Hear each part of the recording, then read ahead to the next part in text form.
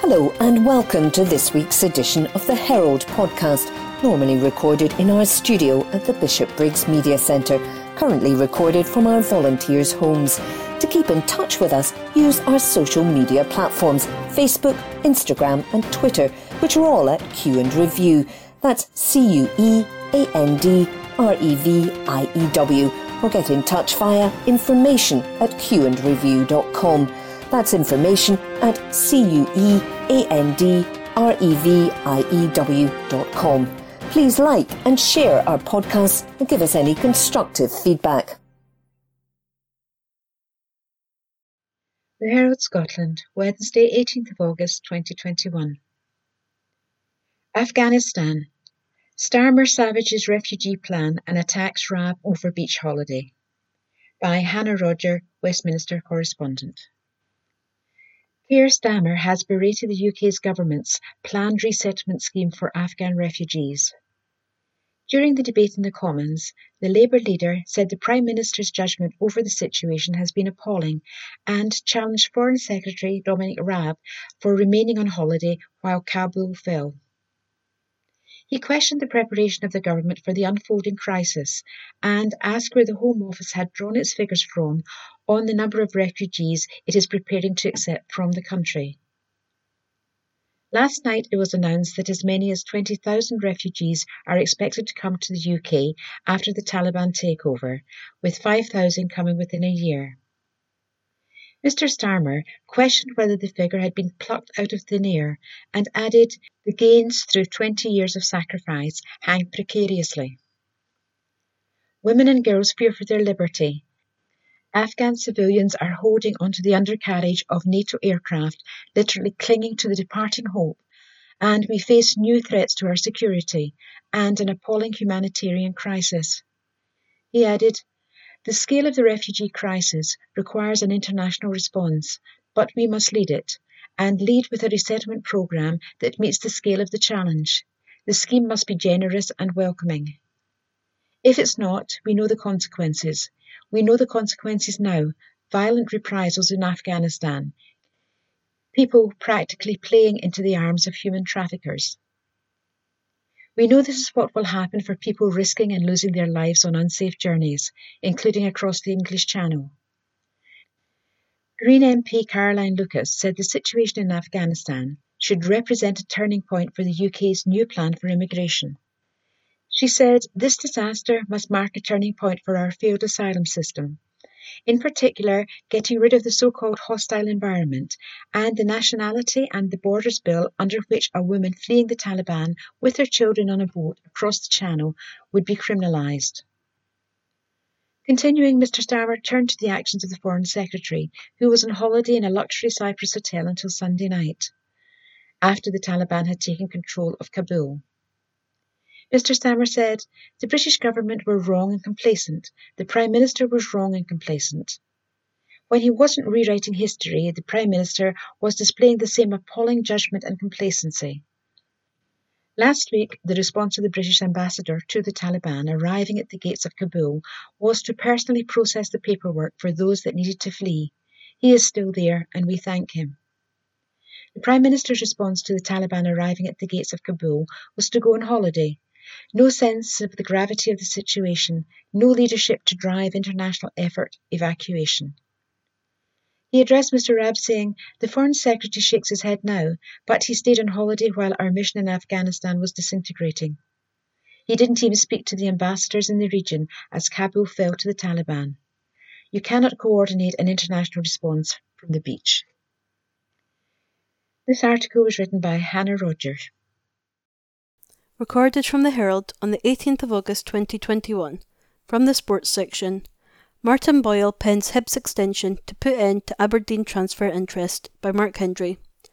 Martin Boyle has been rewarded for his fine form with a new deal at Hibs, ending all speculation linking him with a move to Aberdeen. The winger signed his extension to keep him at Easter Road until 2024 and immediately told of his love for the club. It comes amid reports that Stephen Glass's Dons had offered £500,000 for the Australian internationalist. The Easter Road club were adamant they would not be selling their prized asset and set about tying him down for the long term. and they were finally able to confirm the news this afternoon. Boyle said upon the announcement, "It's a great feeling to agree a new deal at a football club that means a lot to me and my family. I think everyone can see how much I'm enjoying it here and how my own game is benefiting from that. As a team, we're always looking to improve, and that's the key for me. Everyone can see the desire from the club, the players, and the management staff to progress and challenge for trophies in European football. That excites me, and that's where I want to be. If we keep working hard, then hopefully we'll be able to create more highs than the ones we've already had." Hibs boss Jack Ross added, "Last season his number for goals and assists were outstanding, and he started exactly the same this season as well. You can tell he's feeling good and he's right at it. For me, he's as good as anyone in this country in his position, and long may it continue because he's a major asset for us. He's also a really good character, brings energy to the club every day, and works really hard for the team. He's a player of real quality and a really good person for us to have at this football club. I've had long conversations with our new CEO, Ben Kensel, about building something here, and he has been hugely supportive in aiming to keep our best players at the club." That article was by Mark Hendry. From the Herald Scotland, dated Wednesday, 18th August 2021, from the Voices section. The middle-aged bred is not biologically inevitable. An article by Vicky Allen, Senior Futures Writer. There's a familiar story many of us midlifers like to tell. That spare tyre around the midriff, the love handles, the pounds that just seem to magically appear, we'll say, are all just middle-aged spread, a biological phenomenon which clearly relates to a slowing metabolism. One day we woke up unable to fit into the clothes of our younger years, and it wasn't our fault. It was our bodies did it to us. But a recent paper entitled Daily Energy Expenditure Throughout the Human Life Course suggests this is a bit of a porky, or form of self-denial. Their data showed metabolism does not slow down in midlife. That doesn't happen till we are in our 60s. In fact, they stay pretty much on a level, so it's clear there is something else to blame. But what is it? Don't we already know what it is? It's the slow creep, the regular culprits. Too many calories, too little exercise. They are certainly part of the formula. Most experts will say it's eating too much, not doing enough exercise, living a life that's digital rather than physical, the sedentary lifestyle. And don't we already know what the answers are? Do your 10,000 steps, cut down on alcohol, avoid processed and refined foods, walk to the shops, do resistance training. Yeah, but bear in mind that exercise on its own in midlife is only going to have very limited impact. The chief way of shifting that spare tyre is to eat less. John Speakman, Professor of Biological Sciences at the University of Aberdeen and one of the paper's senior authors, has said, "At any age you can only lose weight by eating less calories. Weight maintenance is easier if you are more active, but doing more physical activity to cause weight loss seems fairly useless." Come on, I've been living on salad these past few years. I'm sure I don't eat any more than I used to. There must be something else. Well, Speakman has suggested we might be able to blame our guts. He said, "It could be that as we go through middle age, our guts become better at digesting the food we eat. While we may be eating the same amount of food, our guts are absorbing more of it, so we are in a slight positive energy balance." Also, this study only investigated metabolic rate. There may be other changes, hormonal for instance, in menopausal women, that affect our distribution of fat and weight. You can't surely be saying that it should be quite possible to stay the same weight in our 50s as we were in our 20s. Pretty much. Speakman says, "Many people don't gain weight in midlife, and I think it's clear that it doesn't inevitably have to happen." This article was by Vicky Allen, Senior Features Writer. The Herald Business section, Wednesday the 18th of August 2021. Firth of Forth Net Zero Hub Key for Scotland by Brian Donnelly. A net zero hub centred on the Firth of Forth is key to achieving the country's climate goals, it is claimed in a new study. Research from global natural resources consultancy Wood Mackenzie found that the development of net zero hubs around the UK is a central strand of the strategy towards achieving net zero by 2050. It said Scotland, which has a net zero target for 2045, could advance its ambitions by establishing a net zero hub on the Firth of Forth. Malcolm Forbes Cable, Wood Mackenzie Vice President, Consulting, said the country had a running start due to the success of the offshore wind sector. The Firth of Forth area is Scotland's major industrial cluster, he said. The area is responsible for more than 10% of Scotland's emissions but is critical to the Scottish economy. Establishing a net zero hub on the Firth of Forth would complement the development of Scotland's net zero roadmap and become a key element of national efforts to deliver net zero. Charles Hammond, Group Chief Executive at Forth Ports, said the report's conclusions are timely and incisive. He said it aims to create a green port hub that would provide energy jobs and help tackle deprivation around port sites. He said, "This is already underway in Leith, where we have announced a privately financed £40 million investment in a renewable energy hub at the port." Wood Mackenzie said the Firth of Forth encapsulates the challenges the UK and Scotland face to decarbonise, but also the opportunities that will emerge in a low-carbon economy. Mr. Forbes Cable said Scottish industry currently emits about 10.7 million tonnes of CO2 per year, and the Firth of Forth accounts for about 10% of Scotland's total emissions. At the same time, the industries in the region host the skills necessary to address the technical and commercial challenges faced in delivering net zero. This article was written by Brian Donnelly. The Herald Business section, Tuesday the 17th of August 2021. Longboat's Norway oil exploration move approved by Brian Donnelly. A North Sea-focused company set up by a team of energy entrepreneurs has hailed the approval of the acquisition of stakes in a series of exploration licenses with $1 billion+ prospects. The Norwegian Ministry of Petroleum and Energy has approved the acquisitions by Longboat Energy, led by the team behind Faroe Petroleum, which was acquired by DNO for £640 million in 2019. The drilling of Egyptian Vulture prospect, scheduled to start later this month, will be the first of an anticipated 7-well exploration program by Longboat over the next 18 months on the Norwegian continental shelf. The drilling program will be targeting net mean prospective resource potential of 104 million barrels of oil equivalent, with an additional 220 million barrels of oil equivalent of upside and follow-on prospectivity. The program is said to have a potential to create a net asset value of over $1 billion based on the precedent. The farm-in deals constitute a reverse takeover transaction under AIM rules, and ordinary shares of Longboat will be cancelled from trading on the London Stock Exchange on completion of the arrangement, with readmission expected shortly after that. On completion of the reverse takeover, the company will cease to be investing company for the purposes of the AIM rules and instead will become an operating company.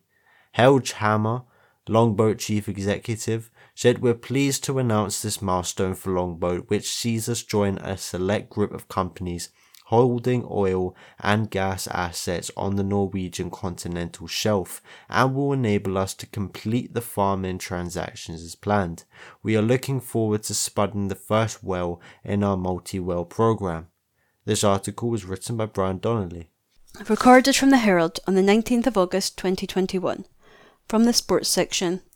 Rangers complete deal for Huddersfield midfielder Joanna Bacuna by Christopher Jack. Rangers have completed the signing of midfielder Johanna Bacuna from Huddersfield. Boss Steven Gerrard revealed on Wednesday that he was on the verge of adding to his central ranks. And Bacuna has now agreed a deal that will bring him to Glasgow as he follows Fashion Sakala and John Lundstrom in joining Gerrard's squad. The 24-year-old was in the final months of his contract with Huddersfield, and Rangers have clinched a move ahead of their Europa League clash with Alashkert. Gerrard confirmed his desire to make another move in the transfer market at his pre-match press conference.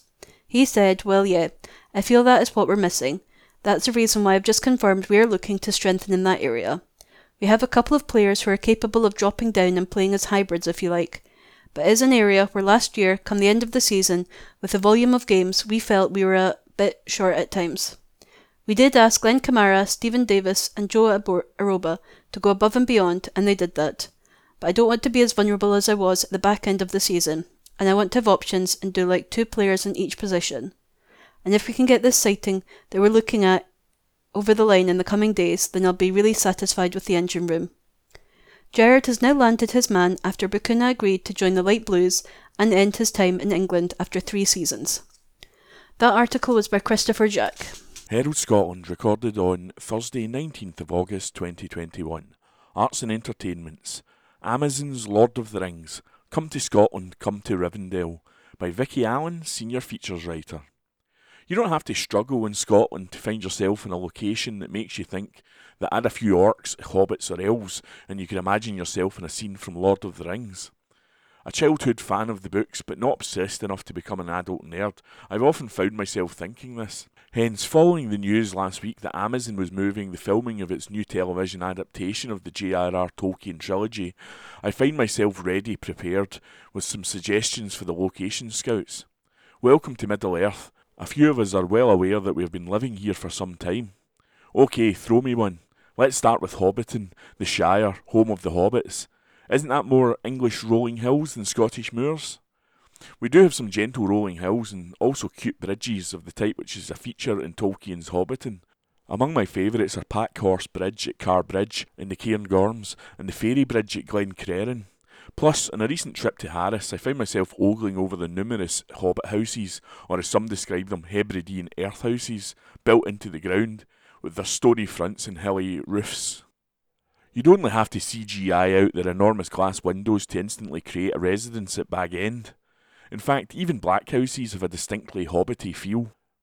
But you're surely not also saying come to Scotland, come to Mordor. Well, on a bleak day, walking in the mist and dusk around the Old Man of Storr on the Kerrang in Skye, you could imagine you'd arrived at Tolkien's bleak and jagged landscape of Mordor, the land and base of evil Sauron. Plus, we have plenty of stand-ins for Mount Doom, admittedly without the belching smoke and lava, which include, for instance, Ben Stack, which rises up in a dramatic conic shape from and also Glamaig, the northernmost red Coolin in Skye. Or that we are home to anything so desolate as the Dead Marshes. Actually, it's hard to imagine a landscape that better fits the bill than the flow country of Caithness. These reeking marshes which feature in the Two Towers are the site of the ancient battlefield of Daggerland, and peering into them Frodo sees the faces of dead warriors.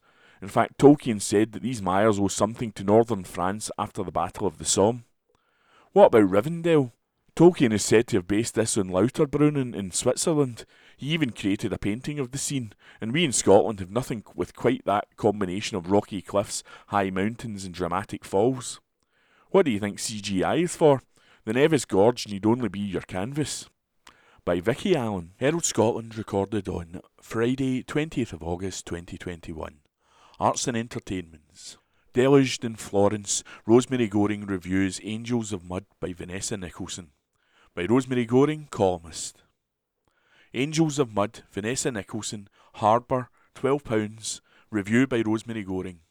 In a cafe in Florence, hung with photos of cars floating upside down through the streets, I overheard an American ask the waiter, "Does this happen every year?" If it did, the city would have disappeared long ago. The Great Flood of 1966 has become legend, by far the worst inundation Florence has endured in centuries. On November 4, the Arno broke its banks and rushed through the streets. 2/3 of the city was submerged. More than 100 people drowned, and thousands of priceless artworks and books were ruined. People from across the world rushed to help, earning themselves the title Angeli del Fango, or Angels of Mud. the title of art historian and memoirist Vanessa Nicholson's debut novel. Few subjects lend themselves better to fiction, and The Flood forms the climax of Nicholson's tale. Raised between Florence and London, she draws on her background to create a story that ricochets between both. In so doing, she paints a portrait of very different cultures and societies in this period. London, believe it or not, becomes off better. The novel's central character, Cara, is caught up in the drama of the flood. An 18-year-old from Clerkenwell, she has taken a temporary job in the city in the hope of forgetting an unrequited schoolgirl passion. Her Italian name, meaning blessed, goes to the heart of the story, which lies in her mother's unhappy marriage. After her birth, writes Nicholson, Mary peered into her daughter's crumpled face like an archaeologist studying a find. Eventually what binds her mother, Mary, and Cara too, to this country is explained. Angels of Mud focuses mainly on Mary and Cara, but Nicholson also encompasses their forebears and descendants. There's enough material here for several novels, as it stretches back into the early 20th century's London Irish immigrants, their Italian counterparts in Little Italy, and into our own times. In many ways it is a traditional family saga, layering each generation's experiences beneath the next. Above all, it is about a mother's hope that her daughter will have a better life, with more opportunities and romance than she has had. Marrying young to a man whose family had died in the Blitz, Mary yearned for more. On her wedding day she thinks it was just the beginning, but it felt like the end. She dreads the same fate afflicting her daughter and encourages her to go to Florence and discover a wider world. What happens there is an eye-opener for the naive Cara. It is a magnificent city, but for a woman who wants a taste of independence, it can be hypocritical and suffocating. The bones of this story are good, the writing less so. Many novelists have written about Florence, from E.M. Forster to Dan Brown. Nicholson has now joined their ranks, although closer to Brown than Forster. Describing dreary post-war London or luminous Florence, she is at her most assured. The Duomo was like a large terracotta umbrella. It gave a focus, like the point of a painting from which the eye can move around, but to which it constantly returns. The characters who fill the story are vividly drawn, yet they feel like ciphers. It is as if the novel is an eightsome reel between recognisable types. There is Mary's husband, the lame bookseller, unable to satisfy his wife, the handsome school friend, uninterested in girls, the kindly Italian neighbour who cooks delicious lasagna even during rationing, the chic but standoffish Florentine employer, quicker to criticise than to praise. These flaws alone would not ruin the book, but Nicholson lacks the skill to handle the welter of material she imposes on herself. The prose is dull, at times leaden, and the dialogue painfully flat and functional. All the elements are here for a rip-roaring tale, but the author has neither the imagination nor the literary style to bring it off. Even the Great Flood, one of the most momentous events in Florence's history, loses its power in a cliché-ridden plot. Like the rest of Nicholson's cast, its purpose is to convey a message, and a very hackneyed one at that. By Rosemary Goring.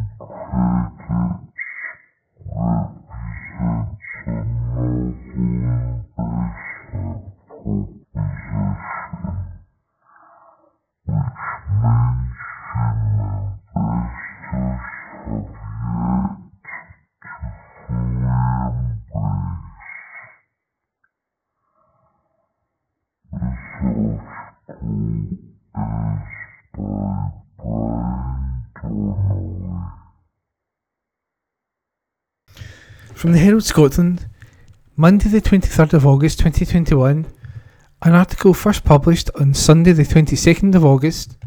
Rangers, Steven Gerrard's get real warning to Everton over joke Nathan Patterson bid. By Sir Christopher Jack, senior Rangers writer. Steven Gerrard has warned Everton they will need to get real if they are to land Nathan Patterson after blasting their joke £5 million offer for the Rangers right back.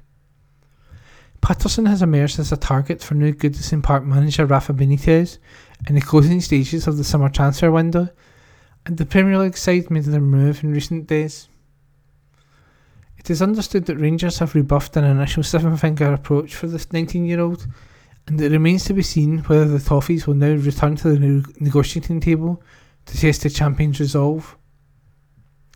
Patterson rose to prominence in the second half of last season as he deputised for captain James Tavernier, and his fine form was enough to earn him a place in the Scotland squad for the European Championships. But he didn't get off the bench at the Global Energy Stadium as Rangers returned to winning ways in the Premiership with victory over Ross County. "You carry on with the jokes, £5 million, wow," Gerrard said when asked about Everton's interest in Patterson after the 4-2 success on Sunday. "Look, I've only just been told about this. It hasn't been brought to my attention by anyone who is above me at the club. I'll ask the question when I go back on the bus, but if you're going to talk about Nathan Patterson, you need to get real. £5 million is, I don't know, that's definitely come out of a joke route, surely. I don't make the decisions in terms of when the right numbers are hit. All the players have got a prize. We've said this so many times. We want to keep all our best players, especially our homegrown talent and our local ones. There's a big future here for him, but he's got to be patient and he'll get his game time in minutes.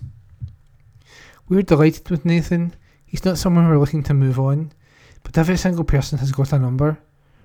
But let me tell you now, £5 million is so far away it's unreal." Goals from Joe Aribo, Connor Goldson, Alfredo Morelos and Scott Arfield were enough to secure a deserved win for Rangers, as a Harry Clark strike and a Jordan White penalty proved in vain for the Staggies. Rangers now turn their attentions to the Europa League clash with Alashkert on Thursday night, before the first Old Firm clash of the campaign against Celtic next weekend. Gerrard said, "It was much more like us, both in and out of possession. I'm a lot happier today. As you can see quite clearly what we are trying to do.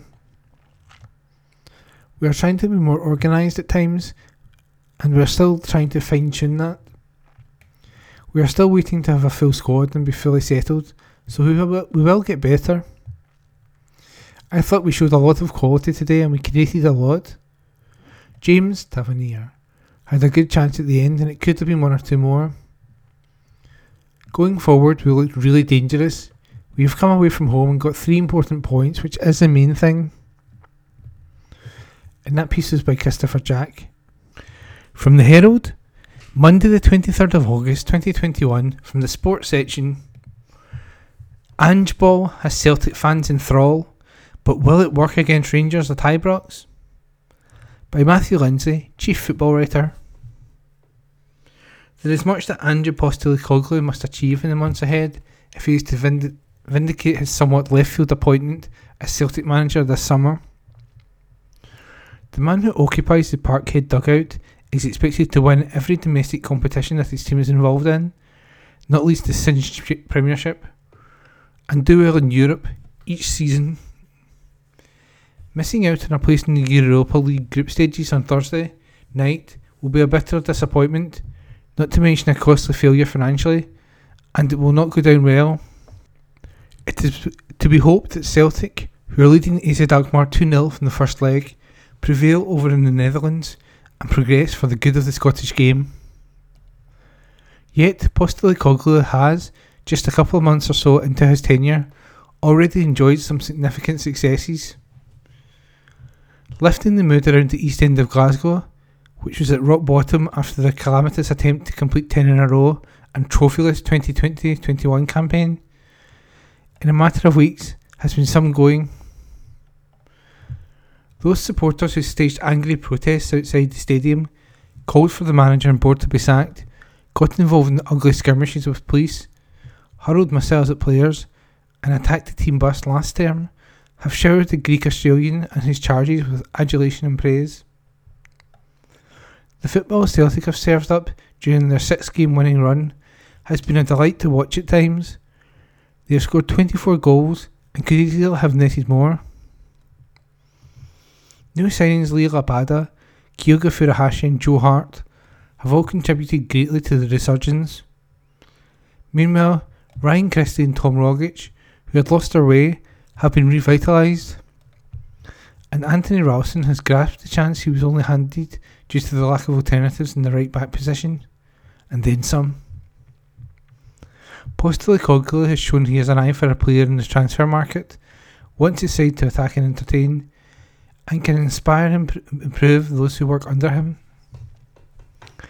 It is little wonder that Celtic fans are currently counting the hours until the first Old Firm match of the season kicks off at Ibrox at noon on Sunday, even though none of them will, due to a standoff between the hierarchies at the city rivals over ticket allocations, be in attendance. Rangers have been as unconvincing as their age-old adversaries have been convincing in recent weeks. Individuals who were immense last season, as Steven Gerrard's men romped their first top-flight title in 10 years by a 25-point margin, have disappointed. Leon Balogun, Borna Barisic, Connor Goldson, Ryan Kent and James Tavernier have all been far from their best. New arrival John Lundstrom has been poor. Ross County were beaten 4-2 up in Dingwall yesterday, but their showings in the home and away defeats to Malmo in the Champions League qualifying, Premiership loss to Dundee United at Tannadice, and even the narrow Europa League playoff win over Alakert have concerned their followers and manager. Are the champions heading for a humiliating home defeat in the opening Glasgow derby of the season? Is the balance of power in Scottish football going to shift quickly from Govan to Parkhead? A sense of perspective is required here. Celtic have played just once away during the current hot streak of form.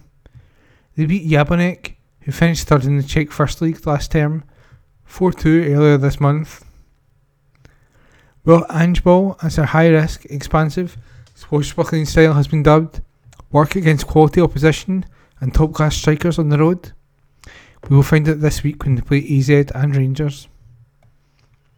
Callum McGregor and his teammates have kept clean sheets against Dundee, Jablonec, Hearts, AZ and St Mirren in recent weeks, but the defence has looked shaky at times. Carol Starfelt is still to show why it took a £4.3 million fee to secure his services. Hearts has been required to come to their rescue on several occasions. Jelpinich had 3 gilt-edged scoring opportunities, AZ even more, and Hearts netted twice in the second half. In that latter outing, Postecoglou felt his men had tired during the high tempo they had, as instructed, played at. The new recruits will help Celtic maintain their intensity for the full 90 minutes. However, what sort of shape will Abada, Furuhashi and Rogic be in at Sunday lunchtime, after what promises to a mentally and physically draining foreign excursion on Thursday night? Postecoglou has been unconcerned by their issues at the back. He appreciates the no-look rearguard as a work in progress. He also accepts that his tactics will leave his men exposed on occasion. He's the kind of coach who's quite happy for his side to concede a goal, just as long as they score 2. But how will they fare in front of a hostile 45,000 strong crowd if Gerrard, as he did in the 4-1 win at Ibrox back in May, feels Alfredo Morelos and Kemar Roofe up front in a 4-3-1-2 formation? Celtic could quite easily triumph comfortably against hosts who have toiled of late and have an energy-sapping continental fixture in Armenia to negotiate on Thursday themselves. But it will be interesting, seeing how effective Angebot is in what will be their biggest test to date. And that article was by Chief Football Writer Matthew Lindsay. From the Herald Scotland dated Monday, 23rd August 2021, from the Voices section. Don't buy the doom. We can still alter this climate path. An article by Vicky Allen, Senior Features Writer. It's been a summer of doom, a swathe of unprecedented events. Smoke from Siberian fires reaching the North Pole, record temperatures, rain for the first time on record falling on the peak of the Greenland ice cap. Combined with the latest IPCC report, a code red for humanity, could, if you stick to just the headlines, lead you to believe that it's all over already. But it's not. Often I think each and every headline around climate change should end with the line, but our actions can stop the worst of this crisis. And of course, some of them do. Alarmism is one thing. We need plenty of alarms sounding, including the blare of protest that Extinction Rebellion is set to bring over these coming weeks. But doomism is the thing that bothers me. Reading too many climate stories of a doomist type, and you can find yourself struck by vertigo, paralysed. The fight for our minds in terms of climate is no longer between those that state that this current climate change is chiefly human-caused and those that deny this. Instead, it's around those that would have us give up because it's all too late or insurmountable, and those that say it is possible to avoid the worst of this crisis, even if already we are seeing its impact around the globe. Doomism, as the climate scientist Michael Mann has described, has replaced denialism as a root of our inaction. It creates a kind of inertia, a helplessness, and alongside it what Mann calls inactivism. I often think a big question right now is what messages will make us act, and with the speed and urgency required. What above all will create serious government and systemic action, but also make us act as individuals, voters, workers, consumers. The balance is a tricky one, since we also can't afford to make it sound easy. A distinctly non-doomist report was published by the Tony Blair Institute for Global Change recently. A headline in the Times declared, breezily, only small cuts in flying and driving needed to beat climate change, says Blair Institute. The article told us we can also continue eating meat and dairy. What bothered me on reading the article was that such lines make it seem as if we need actually do little other than cut back on the flying and driving a little, while we wait for the ground source or electric heating to be installed. But of course that was not the overall message of the report, whose title is Planes, Homes and Automobiles, the Role of Behaviour Change in Delivering Net Zero, and whose aim is essentially to explore how government might enlist the public in behaviour change.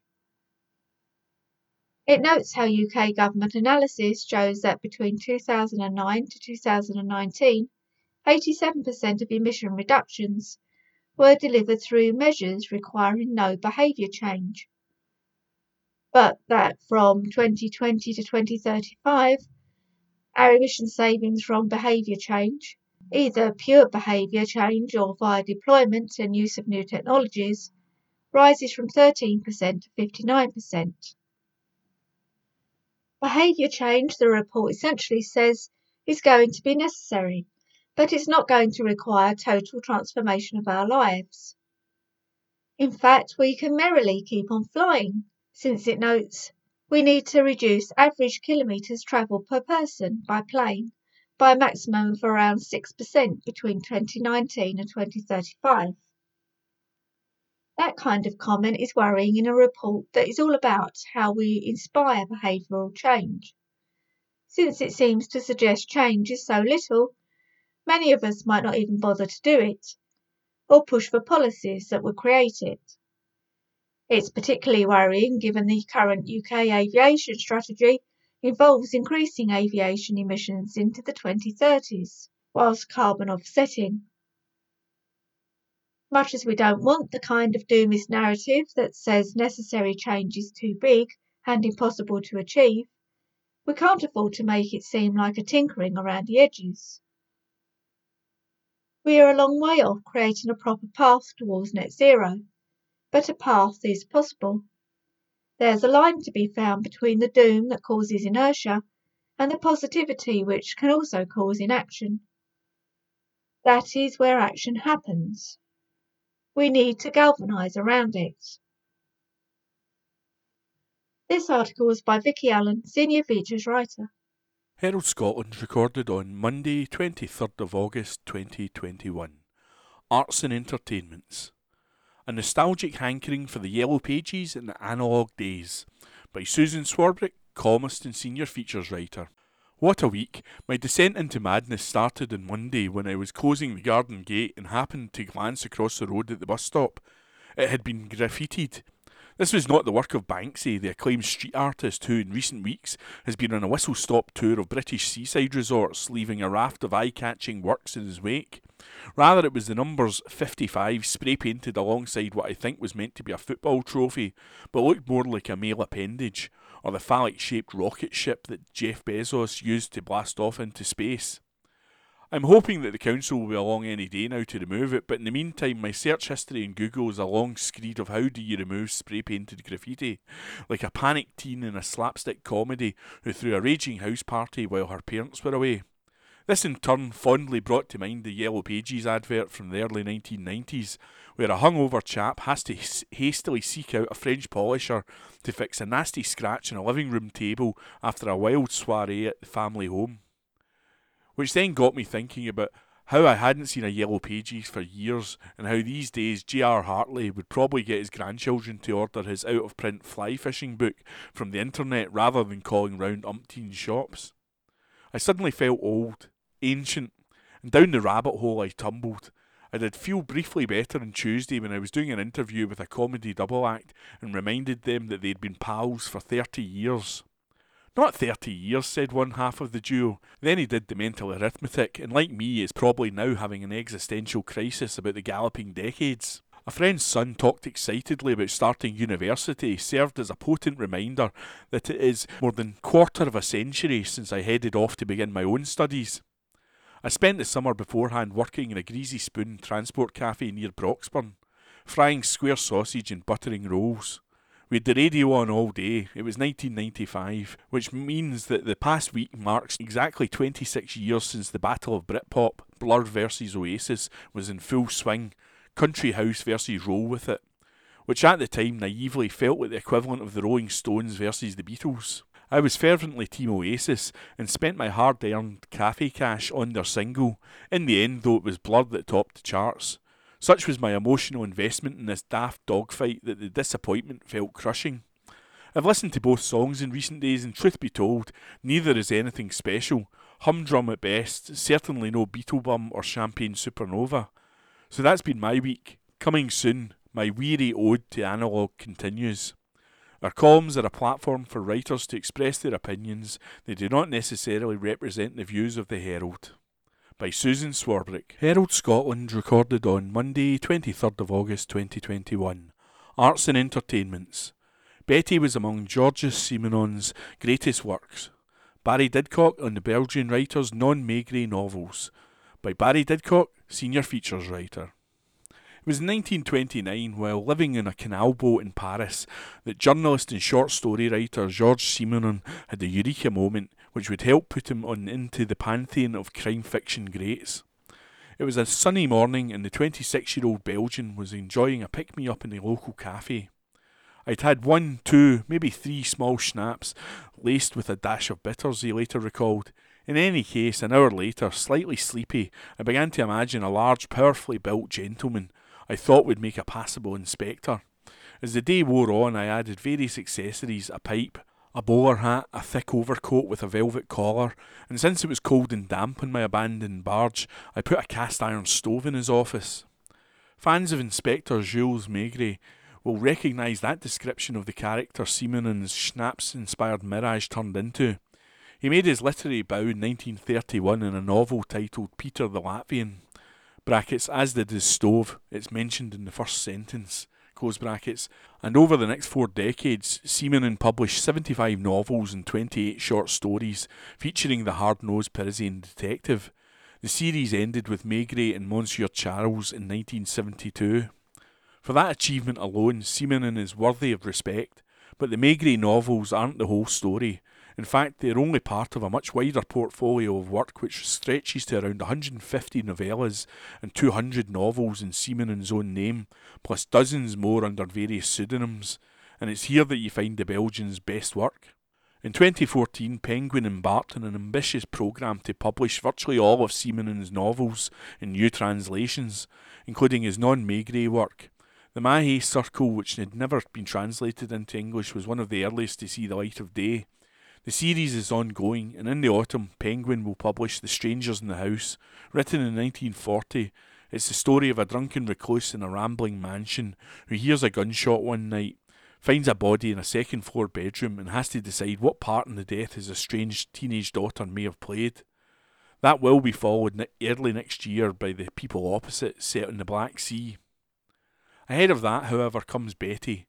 First published in 1961, it's rare among Simenon's oeuvre for having 2 female protagonists. Betty, a young woman who we first meet at the end of a 3-day bender, having dinner with a drug-addicted GP she's picked up in a bar somewhere, and Laure, older, wiser, wealthier, brackets, she's widowed, close brackets, and more sophisticated. She's the lover of roguish adventurer Mario, owner of Le Trou, the restaurant in which the novel opens. Laure takes Betty under her wing and installs her in the room next to hers in the plush Versailles Hotel, which is her home from home. There Betty lies in bed and smokes, drinks and reflects on the events which have caused her to walk out on her husband and children. Booze-addled and serially unfaithful, she's a difficult character to like, but the agency Simenon gives her and the non-judgmental way he pushes her through the story makes her irresistible too, even at the moment of betrayal which ends the novel.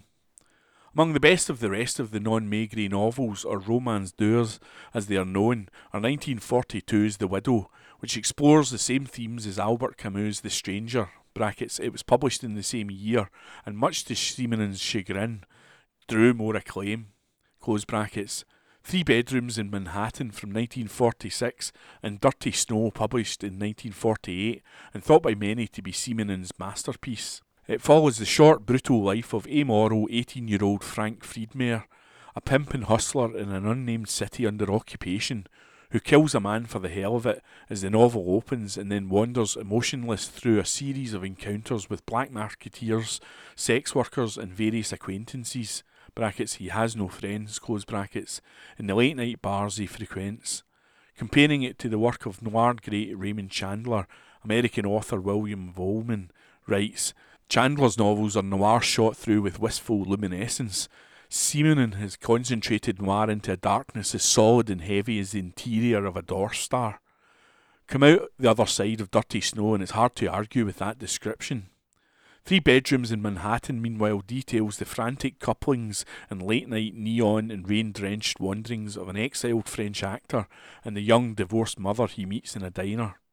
Analysing its mood and construction, American novelist Joyce Carol Oates finds it typical of Simonon's non-Maigret work, a sequence of cinematic confrontations in which an individual, male, middle-aged, unwittingly trapped in his life, is catapulted into an extraordinary adventure that will leave him transformed unless destroyed. Among the artistic fellow travellers she cites are Camus, Marguerite Duras, radical experimentalist Alain Robbe-Grillet, and the filmmakers Jean-Luc Godard and Alain Resnais.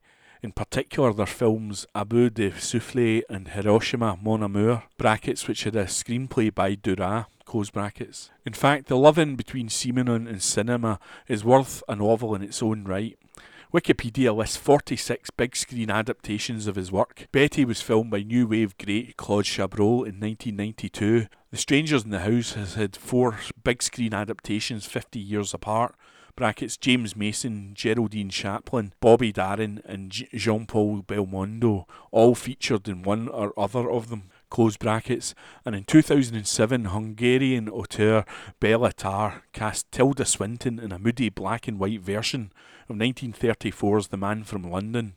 Among the others are 1971's The Widow, starring Alain Delon and the great Simone Signoret, and a 1965 version of 3 Bedrooms in Manhattan by French cinematic great Marcel Carné.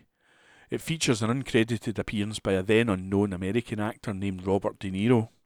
So if your sense of the Maigret creator has been too coloured by cosy TV adaptations of his work, or worse, you've conflated him with Agatha Christie's pompous Belgian sleuth Hercule Poirot, then think again. When it comes to lifting up life's stone, looking underneath and describing what he sees in economical prose and with a keen eye for every type of human frailty and depravity, there's nobody like Georges Simenon.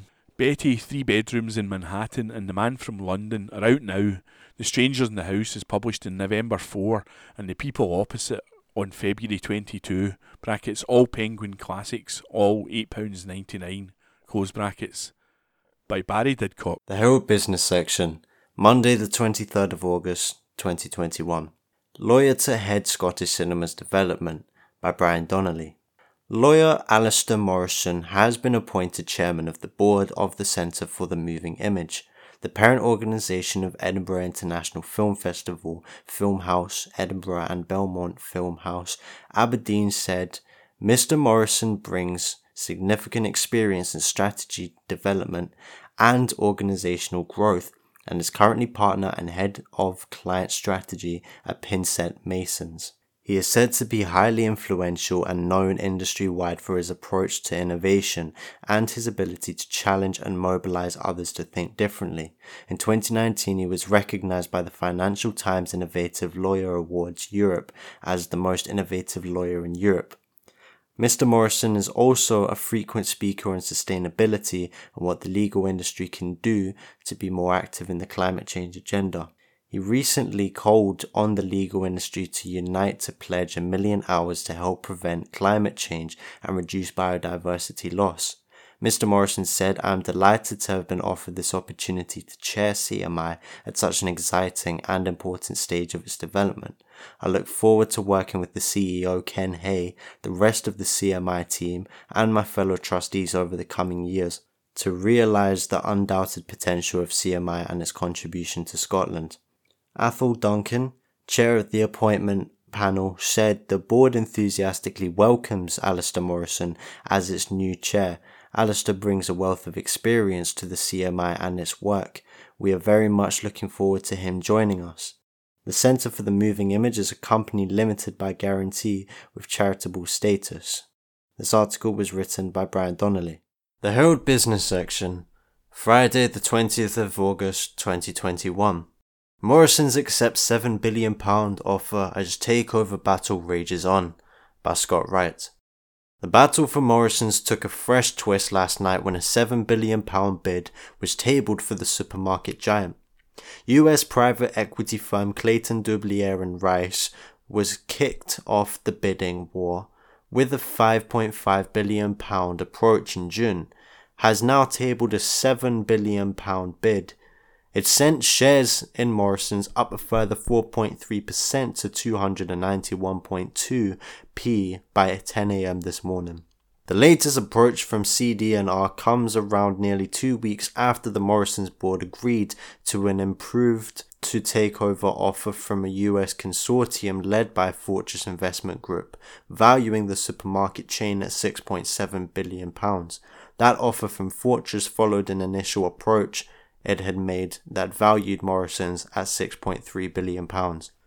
But the late intervention from CD&R means the company has withdrawn its recommendation that investors back the Fortress deal. CD&R had last week been given an extended deadline until Friday afternoon by takeover regulators to either say whether it wants to make a new offer for Morrisons or to walk away. In the updated offer document released at 9 p.m. on Thursday night, the company said it recognizes the legacy of Sir Ken Morrison, Morrison's history and culture, and considers that this strong heritage is core to Morrisons and its approach to grocery retailing.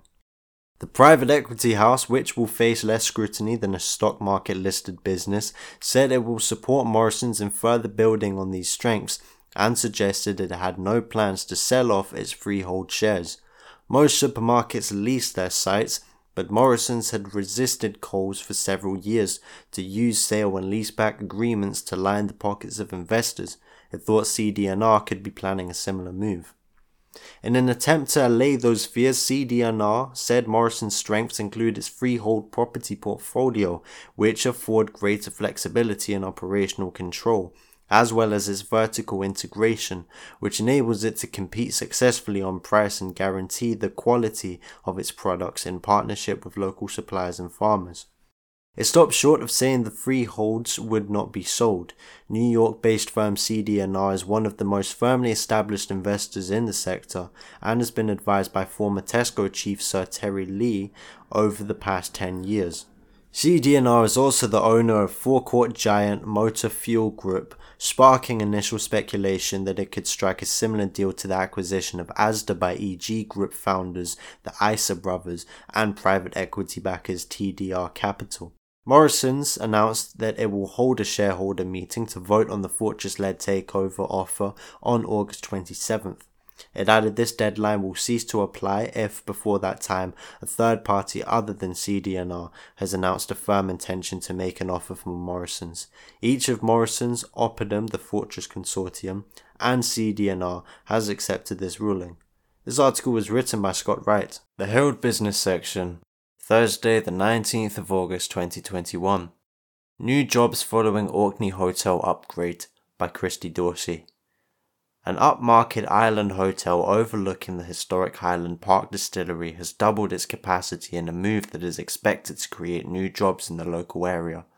The family-run Linfield Hotel in Orkney has completed a 10-room extension following a £400,000 funding package from Royal Bank of Scotland. The investment will ensure that the hotel is prepared for the upcoming staycation season as travel restrictions lift, creating up to 5 new jobs with additional reception, cleaning and service staff required to support increased guest numbers. Purchased in 2006 by Malcolm Stout and his partner Lorna Reid, who previously ran the Cleaton House Hotel in Westray, the extension of the Linfield on the outskirts of Kirkwall was completed during its closure in line with the local lockdown restrictions. Its highly regarded restaurant, which focuses on dishes crafted with local produce, including seaweed-fed mutton, allowed the business to continue operating through the 2020 and to retain all staff. Despite a challenging year, it's great to finally welcome guests back to the hotel and to reveal our new rooms to the world, Mr. Stout said.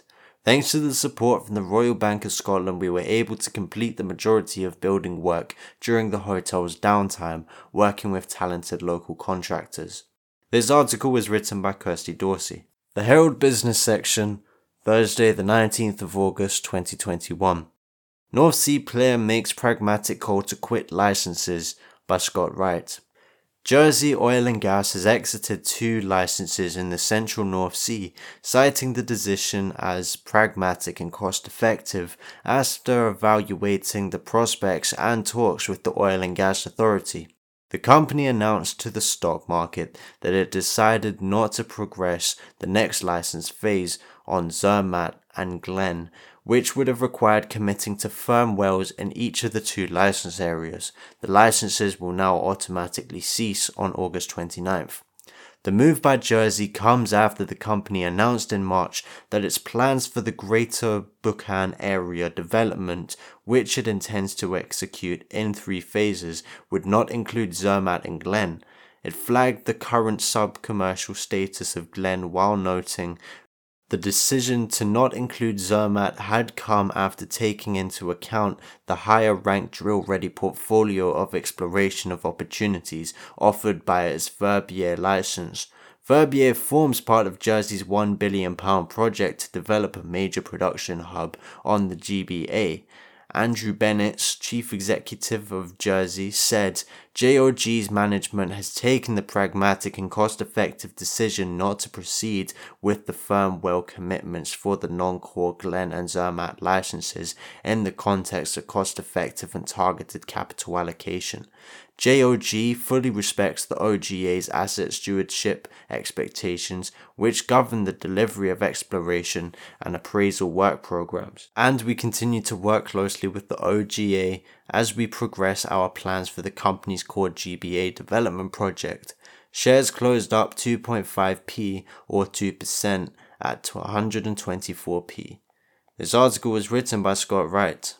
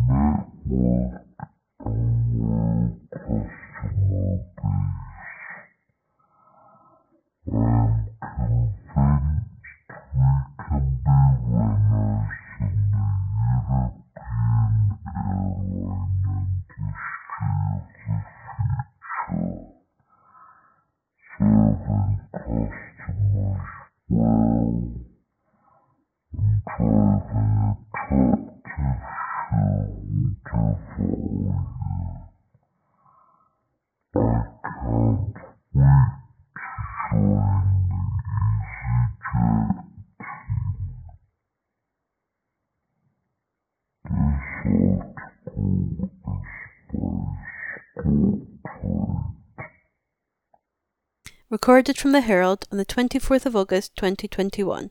From the sports section, Rangers vs Celtic, Old Firm crowd fears allayed by Nicola Sturgeon, by James Kearney.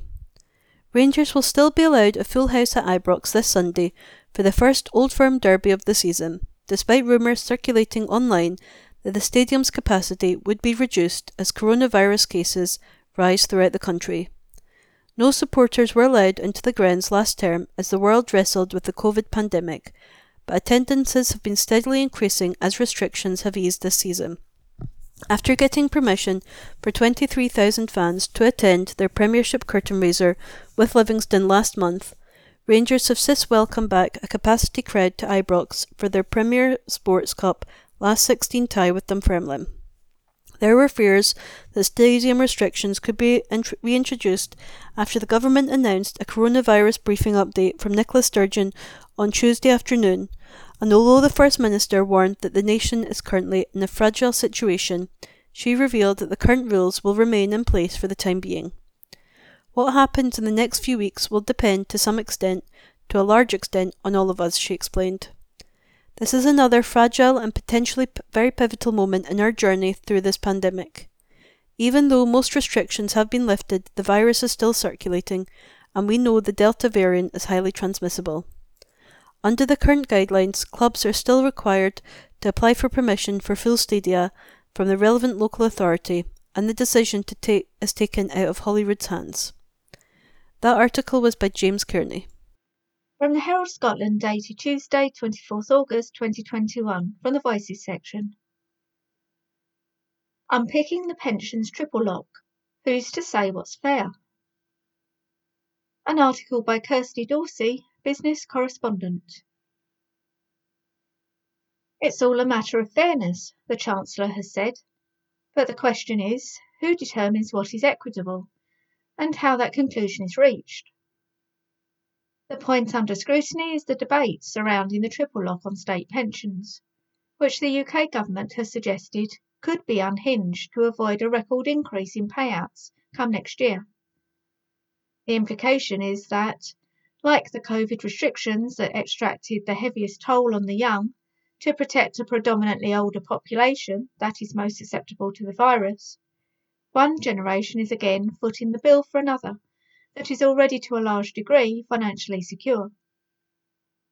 To recap, the triple lock was introduced in 2010 by the Tory Lib Dem coalition government and remained a pledge in the Conservatives' last manifesto prior to the 2019 election. It guarantees that state pension payments will increase each year by either 2.5%, the rate of inflation, or the increase in average earnings, whichever is highest. The aim is to guarantee that the value of pension payments is not eroded by the increased cost of living, has happened throughout much of the 3 decades from 1980 onwards.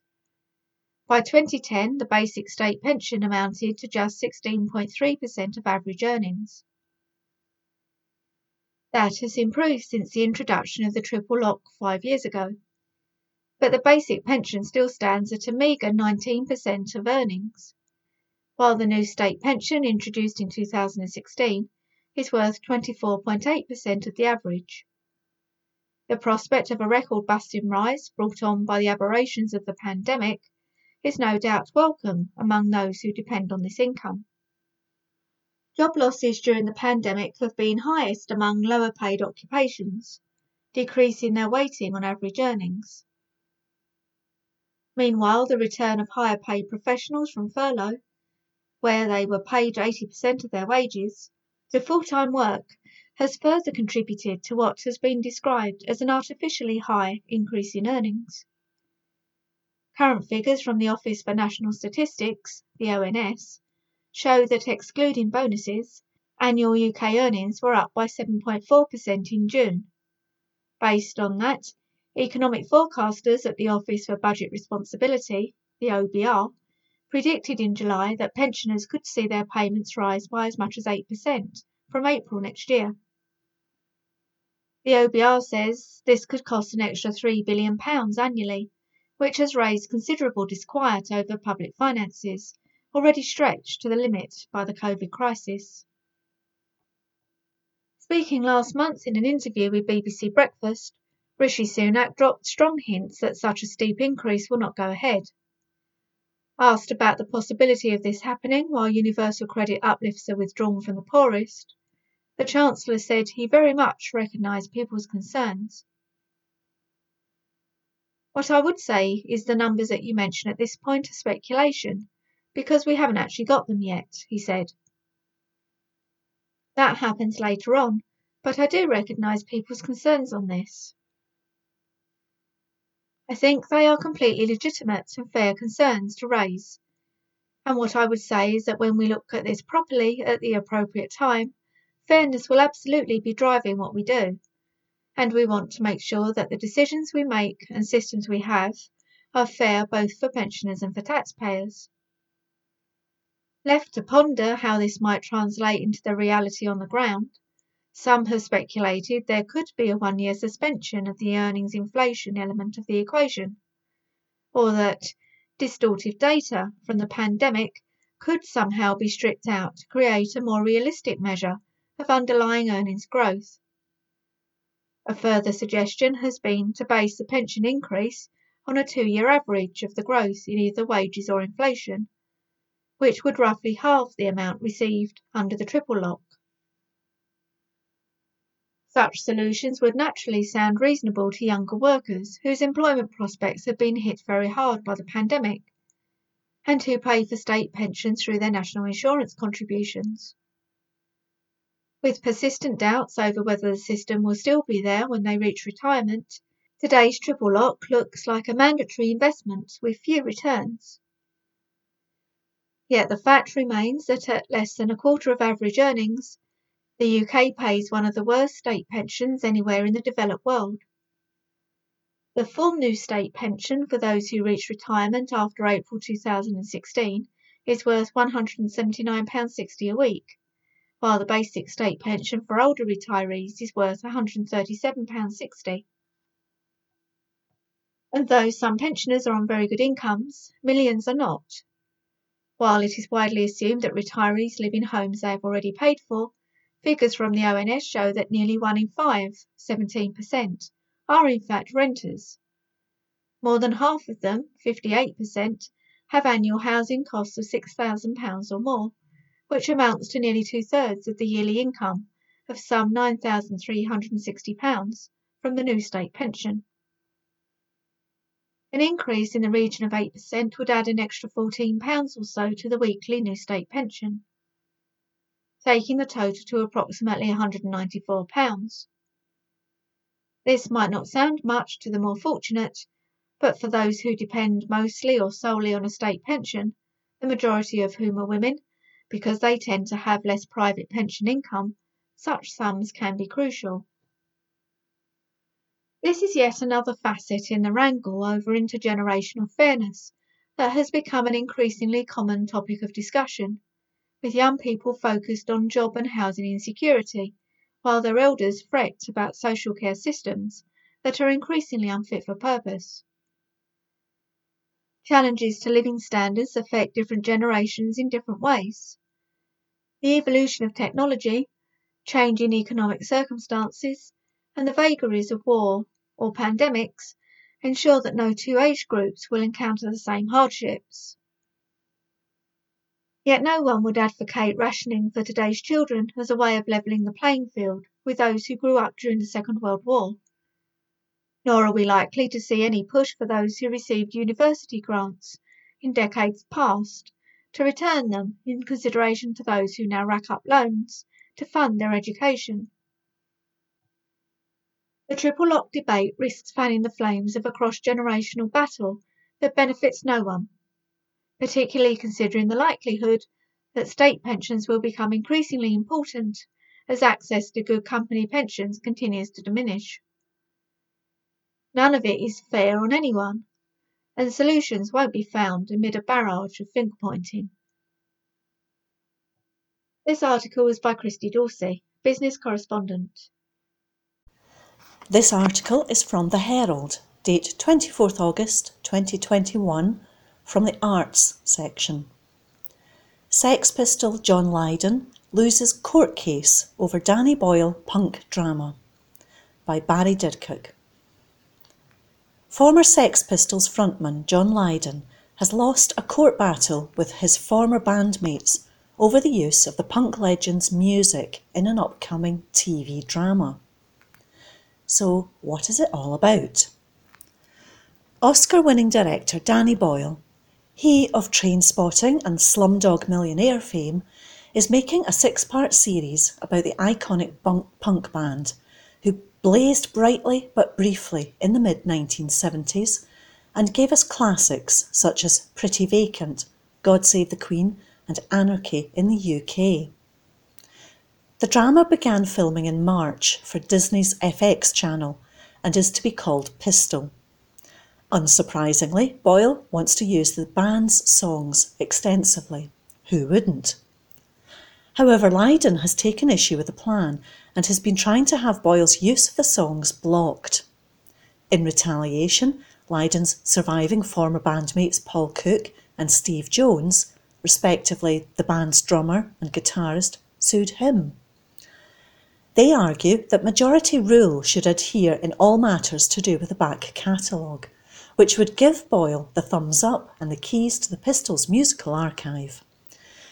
Lydon counter-argues that in previous years a single veto had been enough to nix a project such as this. So who's right? That's a big question. But from the point of view of presiding judge Sir Anthony Mann, who yesterday handed down judgment at the High Court in London, the Band Member Agreement, or BMA, which allows for a majority decision, is valid, and therefore Lydon's veto can be overruled. Approval has already been given by Glenn Matlock, another former member, and by the estate of Matlock's replacement, Sid Vicious, who died of a heroin overdose in 1979 while on bail for suspected murder. A great rock and roll swindle? Lydon thinks so. Ahead of the hearing, he referred to the BMA as a total trap or prison and likened it to slave labour. He has also taken issue with his portrayal in the upcoming drama, which is based on Jones's memoir. During the trial, meanwhile, he told the court, "I don't understand how Steve and Paul think they have the right to insist that I do something that I so morally, heart and soul disagree with." And his former bandmates? In a joint statement issued yesterday, Jones and Cook said, "We welcome the court's ruling in this case. It brings clarity to our decision-making and upholds the band members' agreement on collective decision-making. It has not been a pleasant experience, but we believe it was necessary to allow us to move forward and hopefully work together in the future with better relations." It doesn't sound very punk. It does not, though arguably the band lost their right to cock a snoot at the establishment when they licensed a Sex Pistols scent in 2010. Resisting tradition, fighting conformity and disregarding aromatic conventions, it leaves a fresh, restless bite of lemon, sharpened and intensified by a defiant black pepper, went the blurb. The fragrance exudes pure energy, pared down and pumped up by leather, shot through with heliotrope and brought back down to earth by a raunchy patchouli. That article was by Barry Didcock. And that was this week's The Herald podcast, normally recorded in our studio at the Bishopbriggs Media Centre, currently recorded from our volunteers' homes with the publisher's kind permission. Thanks for listening.